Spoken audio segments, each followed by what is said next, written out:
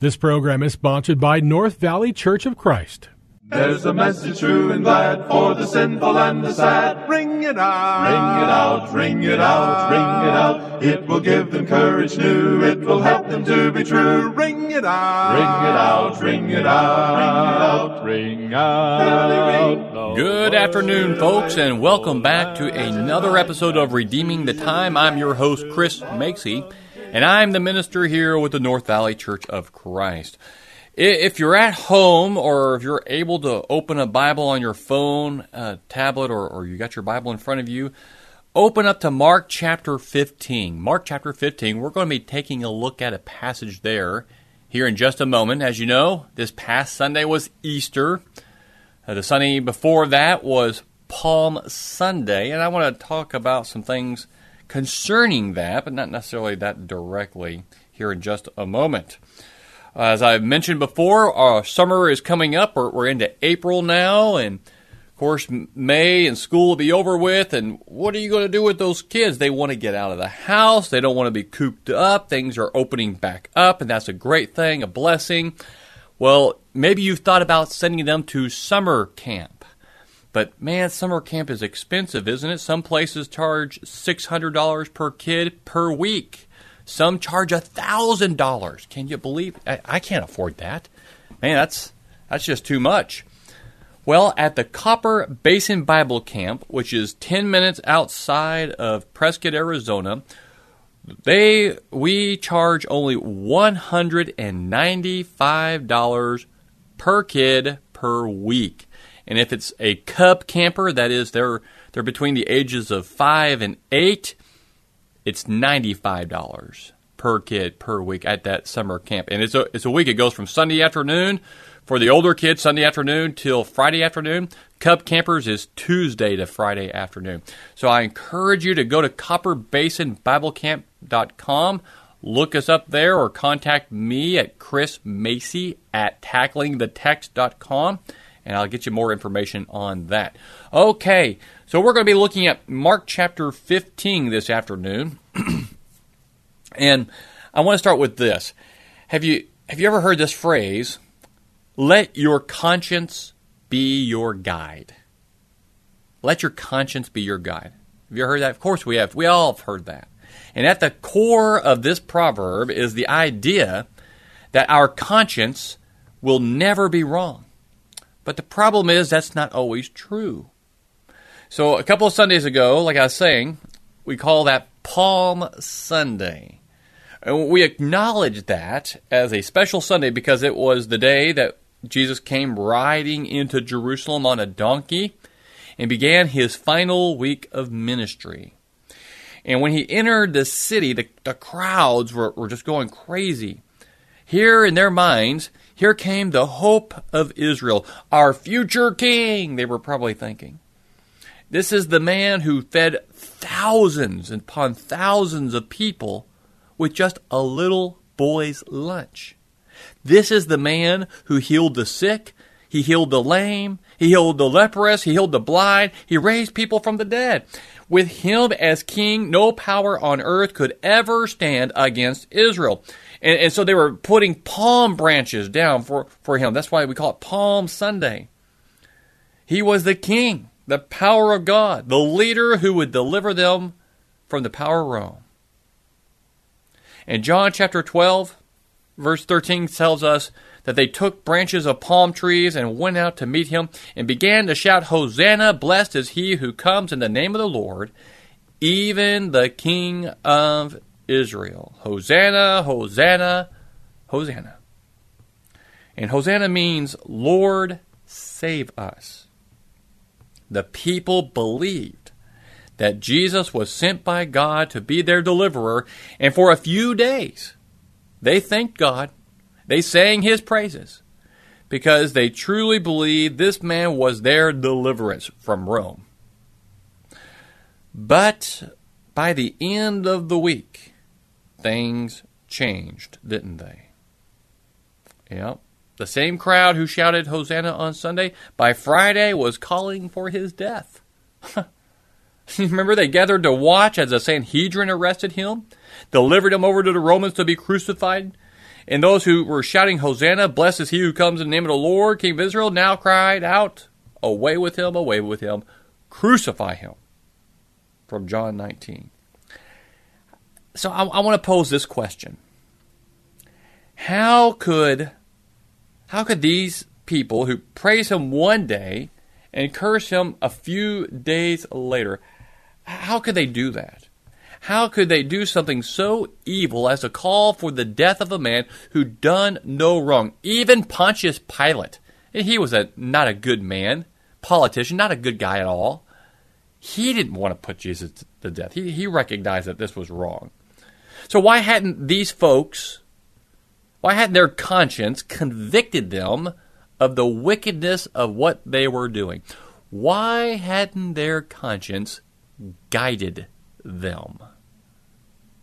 Well, it had. Their conscience was guiding them. And it was telling them that a real king of Israel would never allow himself to be arrested by the Romans. A real king of Israel would never be condemned by the Sanhedrin. Excuse me. That's what their conscience was telling them. And if the Sanhedrin and the priest believed that he was to be crucified, well, man, so let it be, right? That's what their conscience was telling them. And their conscience was wrong. You see, our conscience is not some great mystical force. It's just part of the soul that God gave, He created within us to help us make decisions.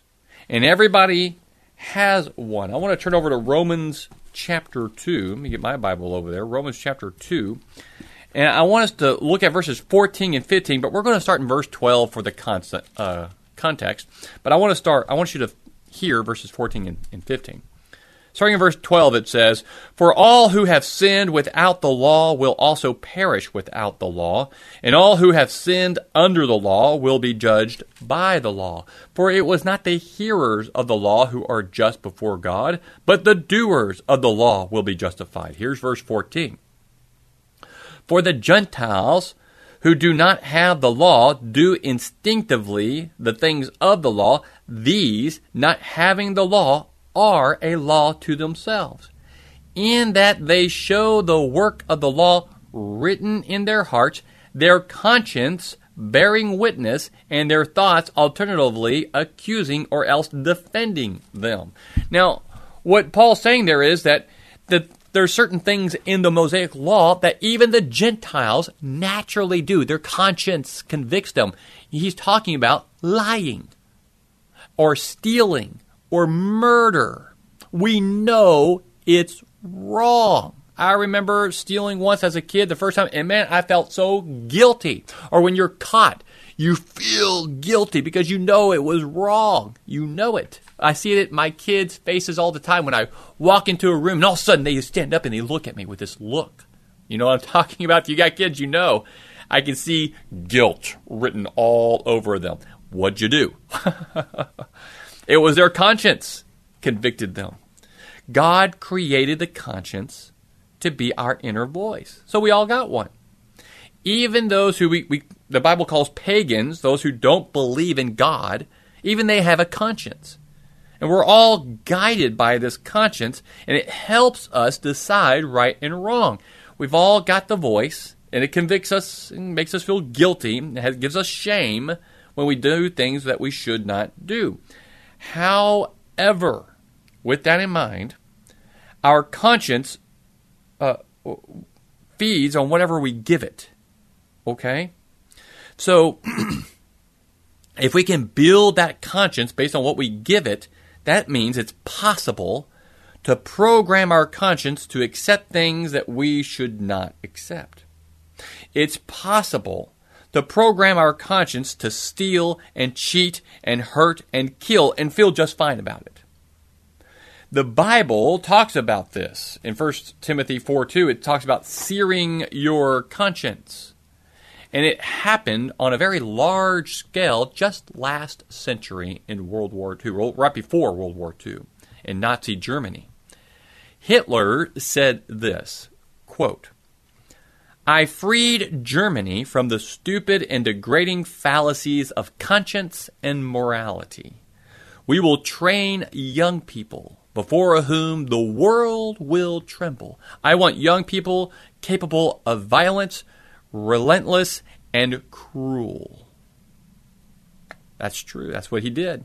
And that's one of the reasons Hitler worked so hard to undermine and destroy the church in Germany. I remember watching this movie. I don't remember the name of it, but it was about an American businessman who went to Germany before the war, and military intelligence recruited him to do some spying for them while they were over there. And he was staying at this fella's house, a friend of his, who was a German, and he had a son going to the German public school or whatever it was, and the son was always dressed in the military uniform of Nazi Germany. And the father had to be careful what he said around his son, because he knew his son reported everything back to the Germans, to the school. And boy, the son was just completely enamored with the whole German hierarchy and how it worked. And throughout the movie, you could see the situation getting bad for him. And then the son found out what was going on, and his own son turned him in. And the son watched with glee, with a smile on his face, as the German soldiers took his dad away. How did that happen? He was programmed to do that. His conscience didn't convict him because Hitler did exactly what he wanted to. He got rid of that and developed it into something else. Hitler knew, as long as preachers preached godly morals, the conscience of the people might be awakened, and the people would turn against him, undermining his evil. The point is, our conscience can be seared. It can be warped. It can be bent out of shape. But it all depends on who it is we listen to. And that's why the very first psalm in the book of Psalms says this in Psalm 1:1, "How blessed is the man who does not walk in the counsel of the wicked, nor stand in the path of sinners, nor sit in the seat of scoffers." You see, that verse is saying that we should not be hanging around wicked sinners and mockers. Why? Because those kinds of people can warp you. It's not saying you can't go out there and try to teach them and reach them and be friends with them, but don't make that your sole source of influence. Careful the kind of friends you have. It's okay to be friends with certain groups that that are we would consider evil or doing bad things. And I'm talking about being engaged in a lifestyle that's not congruent with the Word of God. But don't make them your best friend. Don't be going to them for counsel or advice. Children, high schoolers, okay? Whoever you hang around with the most will be the greatest influence upon your mind and upon your conscience. All right? Because if you hang around the wrong folks, they will bend your conscience out of shape. And you'll begin to think like they do. You don't want to do that. Just look at their lives, look at the Word of God, and think about the end of life and ask yourself, do you want to go where they're headed? Is that really what you want? Pay attention. Focus on what's going on all around you. Be careful who you listen to, because the wrong people will take your life off course. Pay attention to where these folks are going and ask that question, do I really want my life going in that direction? Now, obviously you'd be thinking, okay, well, I need to hang around more religious folk, right? And they would be the best people to hang around with, you would think, right? Because church folks would help me shape my conscience. That's why we come to the worship service, right? But it was religious folk who whipped the crowd into calling for the crucifixion of Jesus. It was the Pharisees, it was the priests, it was the Sanhedrin council who were the ruling religious leaders of the day. And Jesus never had much good to say about those folk. At one point, Jesus addressed them and said, "Woe to you, teachers of the law and Pharisees, you hypocrites." What I'm saying is, just because someone says they are religious does not mean They are a good person to be following. I read a study just a week ago or 2 weeks ago saying that for the first time here in America, those who claim to be attending the worship service regularly, the Christian worship service, fell below 50% for the very first time. I think that's because of COVID. And I think it's because those folks who were going and just, we call them seat warmers, they weren't really Christians. They never were interested in the things of God. They just went. Now that they hadn't been going for almost a year, they just didn't want to go back. They realized, why? I don't get anything out of that. That's not working for me. Why would I bother going back? And so they just stopped going. You could say, to look at this in a positive way, God refining the gold, getting out all the impurities from the church so that the church can be purer and stronger, getting rid of those folks who claim to be Christians, but really just, I hate to put it this way, but it's true, they kind of drag the church down, sucking away all the resources of the church from those who really need it. And so it can't be a good thing. Yeah, I wish they would learn and stick around and maybe think upon the things of God, but they hadn't been doing it, obviously, or they weren't actually receiving good lessons. Religious folks, though, right? And there's still folks out there that claim to be religious, but they're not. There's leaders of churches, plural, that claim to be religious, but they are not. They're not part of the word, the things of God. So be careful. There are certain teachers out there whose conscience are seared. They're warped. One of the ways you can tell who they are was what they taught in Scripture. Over in 1 Timothy chapter 4, verses 1 through 3, Paul warns Timothy about religious folks. He talks about there's some out there who advocate that you abstain from certain types of food and that you should not be married. If you want to be more holy, don't eat these foods and don't be married. Now, we know that comes from Jewish laws, but that doesn't make you holy. Think of it like this. I despise peas and corn. I hate them. I can't stand the taste or anything. What if I taught, being the minister here at North Valley, what if I taught that you are more holy if you abstain from peas and corn? So I don't eat those and you do, therefore I'm more holy than you because I don't eat that garbage. Does that make sense? Or what about not being married? Oh, if you're not married, then you're more holy than everyone else. Well, that doesn't make any sense. Why? God gave us marriage. No, it does not make sense. It's not true. That was taken out of between the ears of somebody, and they threw it out there, and it's just not so. And so Paul's saying, don't hang around those folks. Even if they look religious, don't make them your source for your conscience. So what do? Where do we go to fine-tune our conscience? That's a good question, right?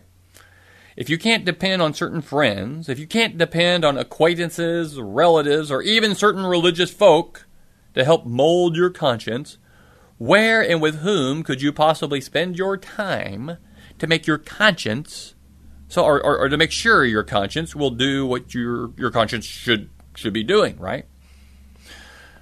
Well, let's look at a few things. Paul told us in Acts chapter 23, verse 1, he said, "Brethren, I have lived my life with a perfectly good conscience before God up to this day."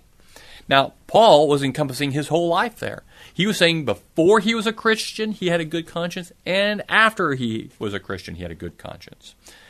There's a difference, though. His conscience was feeding on different things in both of those cases. Before he was a Christian, his conscience was being fed by the teachings of the Pharisees. And he was believing that was the will of God, but really he was just doing man's will. When he was getting papers to go arrest Christians in Damascus, when he stood by and condoned the killing of Stephen. Oh man, that's the right thing. This is God's will. No, it ain't, Paul. You fed your conscience the wrong thing. And he was fine with it because he thought that was the right thing to do. But he was wrong. And he realized that when he met Jesus on the road to Damascus. And then the Lord told him, go to Damascus and wait there. And that's when Ananias came to him, talked to him, and the scales fell off his eyes. And then Ananias said, "Arise, why do you wait? Arise and be baptized, washing away your sins." Now, Galatians, Paul tells us that he went to Arabia for 3 years before he started preaching. I believe that Jesus taught him for those 3 years, just like he did the other apostles. And it was there that Paul's conscience was remolded into what it needed to be. And that's one of the reasons why Paul, he probably felt real guilty after that for what he had done to Stephen. Allowed to happen. What he done to all those Christians. Man, how horrible. No wonder it had to humble him to a point. Also, and then so after that, so you got one side of that, it was his conscience fed by the Pharisees. After that, fed by God. And there was a difference in him, wasn't there? Romans chapter 9, verse 1, he says, I am telling the truth in Christ. I am not lying. My conscience testifies with me in the Holy Spirit. Now, the word Holy Spirit there is capitalized, but it's talking about the mind and heart of God. His conscience testifies with him in that the mind and the heart of God is there with him. He knows what it is. His conscience knows that. And think about this. If you want to shape and mold your conscience so that you can trust it, then doesn't it make sense to let the one who made your conscience influence it? Of course it does. All right, let me turn over to the 119th Psalm. I hope I can get through all this, but my time constraints here. 119th Psalm, verses 97 to 104, says, Oh, how I love your law, David writes. It is my meditation all the day. Your commandments make me wiser than my enemies, for they are ever mine, and I have more insight than all my teachers, for your testimonies are my meditation. I understand more than the aged, because I have observed your precepts. I have restrained my feet from every evil way, that I may keep your word. I have not turned aside from your ordinances, for you yourself have taught me. How sweet are your words to my taste, yes, sweeter than honey to my mouth. From your precepts I get understanding, therefore I hate every false way. What David's saying there is, he molded his conscience with the things of God. He meditates on it every single day. He's always thinking about it and influencing himself with the Word. And that has molded him, not only his personality and everything, but his own conscience. It has become a good guide for him. He can trust those instincts. Now, that's not to say that you shouldn't, look at all these things. I'm not saying that you shouldn't go to the worship service or listen to the sermon, take communion, sing songs of praise. But what it does say is this: if you're not listening to God, then going to the worship service is worthless. When the things like the COVID hit, you're going to fall away because you're not part of the things of God. You haven't molded yourself into the things of God. You'll encounter folks who come to worship and say, well, I wasn't being fed, or they'll may imply that their needs were not met, or you'll be seeing them thinking, well, they're just looking to be entertained. But worship is meant to be a place where we feed each other, where we meet each other's needs. And God forbid we show up and look to be entertained. Until you listen to God's leading, you'll fall prey to those kinds of traps. I want to close this out with an illustration. I've given this before, I think, on the radio here, but let me give it to you again here. Years ago, when the telegraph was the main form of communication, if you don't know what a telegraph is, look it up on your phone. You should know that, I hope. If you've ever seen a John Wayne movie, come on. So the telegraph was the main form of communication, and a local telegraph office advertised for helpers. A number of young men came into the office, and they were told the same thing. Go sit down, fill out this form, wait to be summoned into the office by the boss. After a long period of waiting, another young man got up and went into the office. They were like, what's going on? And then the employer came out and said, well, okay, the position's been filled. You can all go. One of the guys stood up and said, no, wait a minute. I don't understand. That guy you just hired, he was the last one to come in. We never even got a chance to be interviewed. Yet he got the job? That's not fair. So the boss responded, the last several minutes, while you have been sitting here, the telegraph has been ticking out the following message in Morse code. If you understand this message, then come right in. The job is yours. None of you heard it or understood it. He did. The job is his. We have to listen to God. He's giving us the message. We've got to be paying attention. It's everywhere around us. It's in us. It's our conscience. In the beginning, unless we seared it, we see it in creation. We hear it in the Word. But we've really got to stop and think about it, don't we? We have to use our mind to reason these things out and try to put it together. And that's God telling us His Word and His will for our lives. If we would only listen. Are you listening? Are you hearing the things of God? Are you allowing the Word to permeate your mind and your heart? I hope so. It is the only way to know the truth. And if you know the truth will set you free if you grab hold of it. Don't believe the lies. Don't believe the fake news, okay? Hear the truth and believe. It's only found in the Word of God. It's the one true thing that's always the same. Yesterday, today, and tomorrow. Thank you for being here with me today. May the Lord bless you and take care. And God bless. Sin and doubt to sweep away till shall dawn the better day. Ring it out, ring it out, ring it out, ring it out, till the sinful world be won for Jehovah's mighty Son. Ring it out, ring it out, ring it out. This program was sponsored by North Valley Church of Christ.